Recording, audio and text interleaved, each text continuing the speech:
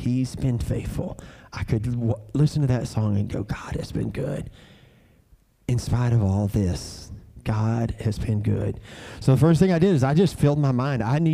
We need to be careful what we're listening to. We need to be careful what we're listening to on the radio. We need to be careful what we're watching on television.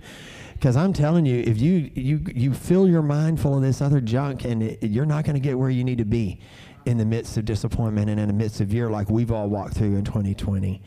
Second thing, as I leaned on what I knew to be true of God and His Word. In the midst of grief, just declaring and making declarations and saying, God, you are still good. No matter how this turns out, you are still good.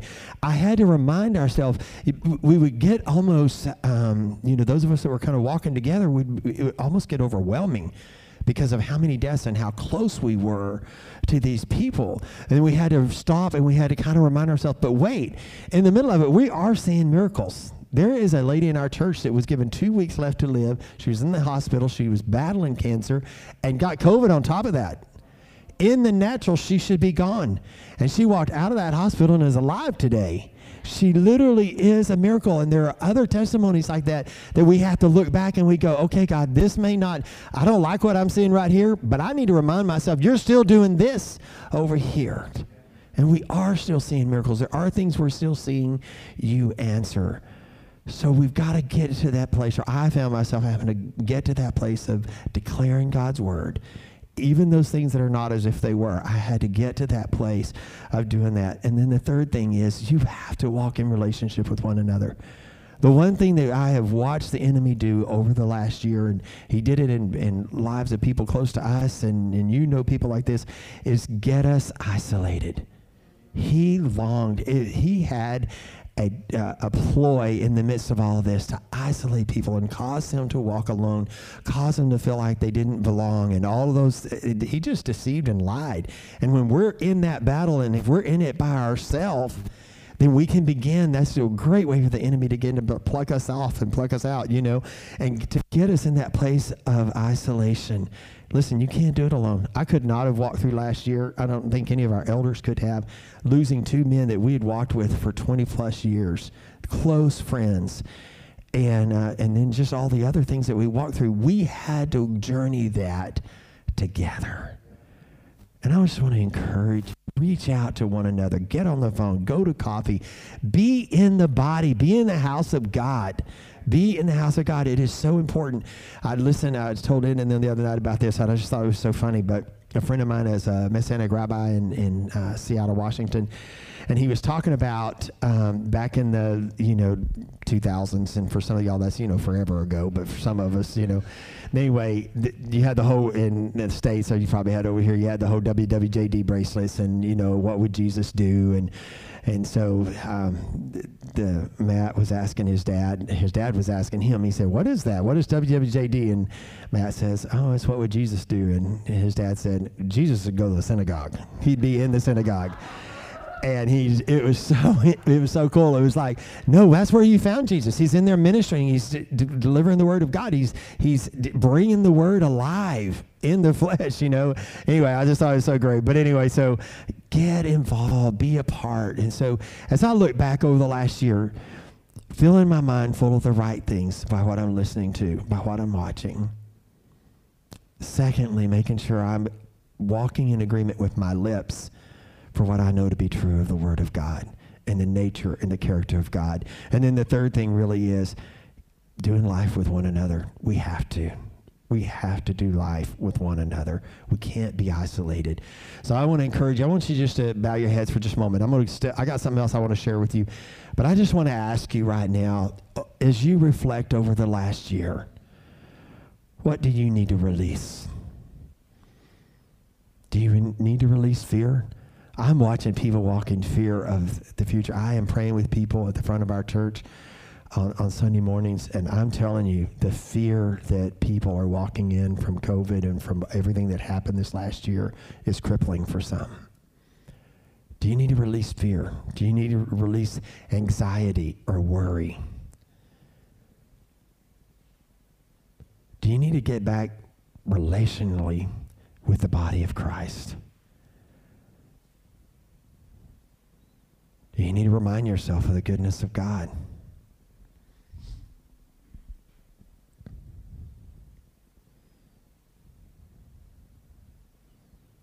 Ask Holy Spirit for a moment, because for all of us, it's affected us.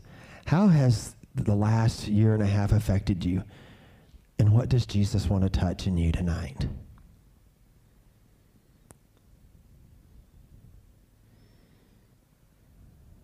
So, Spirit, you know where we've been. You know what we've walked through. Every individual in this room. You know the journey. I'm thankful you're the Alpha and Omega. You know the beginning from the end. There are things we don't know, things we don't understand, but oh, thank you that you do. And so, Lord, wherever your people are at in their own walk, Spirit, would you touch them? Would you bring them to the place you have for them? Would you free people of worry and fear and anxiety? If there's any of that, Lord, I ask, would you fill them? Lord, if they're not walking in relationship with the body of Christ at the level they once maybe did, or where you're asking them to go for the days ahead, Jesus, would you bring them into those relationships?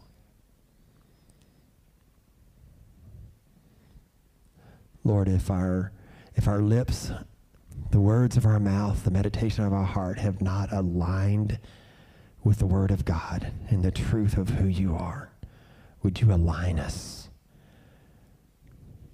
Our words have power.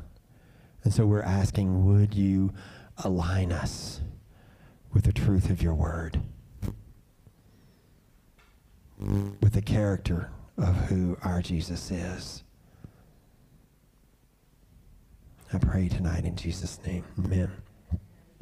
Here's the second thing, and I don't know why, but this has been on my heart and for the last week and a half. So I want to show you this picture real quick.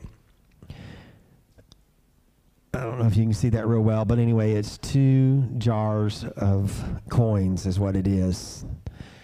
And at the end of every night, at the end of every day, when I get home, whatever change I have in my pocket goes in that, and Bobby throws money in it too. And so I don't know. I think we have those 2 full, and we're started on our 3rd one. You know, if I were to take them to the bank, it's probably all of $20. It's probably not as much as I think it is. I like to think in my mind that it's probably a few $100s in there. But I think I'm probably deceiving myself. It's probably not. But here's the interesting thing about this is all of those coins in those jars are not in there as a result of something that I purchased and change that I got back. A lot of those coins are coins that I have found on the street. And those of you who know me very well know that I don't like dirty hands, and I don't like to eat, we were talking tonight, but I don't like to eat finger foods really too much. I'll cut my hot dog up with a knife and fork and eat like that. And my pizza should be eaten with a fork, and so I'm okay with that. But here's the funny thing. There's something about picking up coins that I think I should do. And when I see them in the Target parking lot or, Dunn's or wherever, and I think they're mostly dropped by men because we reach into our pocket, get our car keys out, and I think the change just falls out. And then people just leave them. But I don't do that. I always, when I see a penny, if I see a quarter, whatever it is, I pick it up. And what I found is half the time they're filthy. Cars have ran over it all day. People have stepped on it. Or lots of times they're sticky. And I can never really figure out why are there sticky coins on the ground. But there are. And so in that jar, there are sticky coins in that jar because I don't take them home and clean them. But here's what I know, and this is the truth of what I wanted to say in all of that. Every quarter in that jar is worth the same as the next quarter it's sitting next to. Every penny, every dime, every nickel.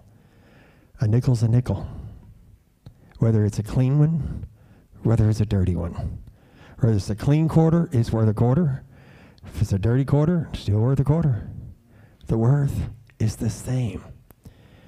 And I felt like over this last week and a half, I don't know why I keep thinking about that, and I keep thinking about worth.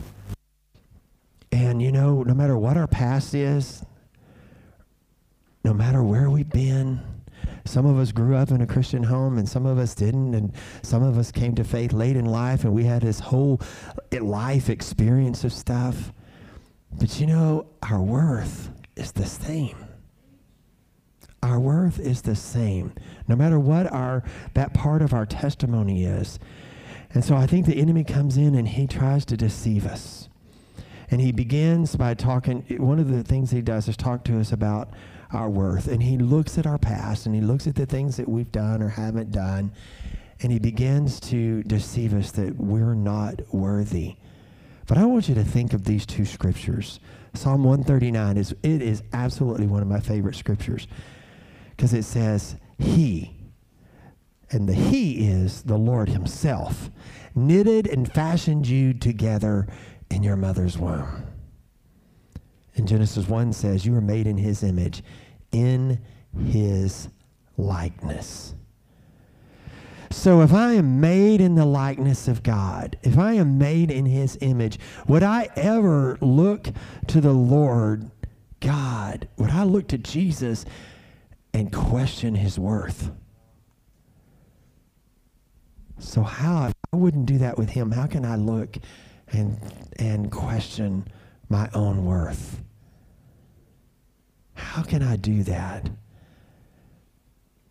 And then you think God himself gave his son because he wanted you. He wanted relationship with you. So how can I question my worth? Secondly, the enemy deceives us and making think a little more highly of ourselves than we ought. That worth coin goes both ways. It goes both ways because pride can set in. I can somehow think that my position in life or my ministry, my anointing, whatever monetary blessings I have, whatever I've achieved here on earth, physical appearances, all of those kind of things, I can begin to think somehow that I'm of more value, I'm of more worth than someone else. And if after all of this last year and a half, surely we've learned in a moment that can all be gone. In a moment that can all be completely changed. And at the end of it all is, did I find my worth and my value in Christ alone? Not in what I had done, not in what I had achieved, not in my position. I am of no more, my position at Beltway Park is of no more worth or value than anybody else. It's not any more than a street cleaner. I'm just doing my calling, you're doing yours. What matters is, am I finding my value and my worth in him? So let's pray for just a moment. I don't know who this is for, and I don't even know why, but it has stuck with me this whole week. A quarter's a quarter. Clean or dirty. Jesus loves you. He doesn't want to leave you like you are. He doesn't do that with us. But he does want you to know your beauty, your worth in the kingdom. He gave himself for you. You're made in his image. But on the flip side of that coin, if there's any pride, if there's anything in you that's caused you to look down at others, look at others in a different light, then the same kindness of the Lord that we know has done so much in our lives, it's the same kindness that leads us to a place of repentance and ask us to surrender.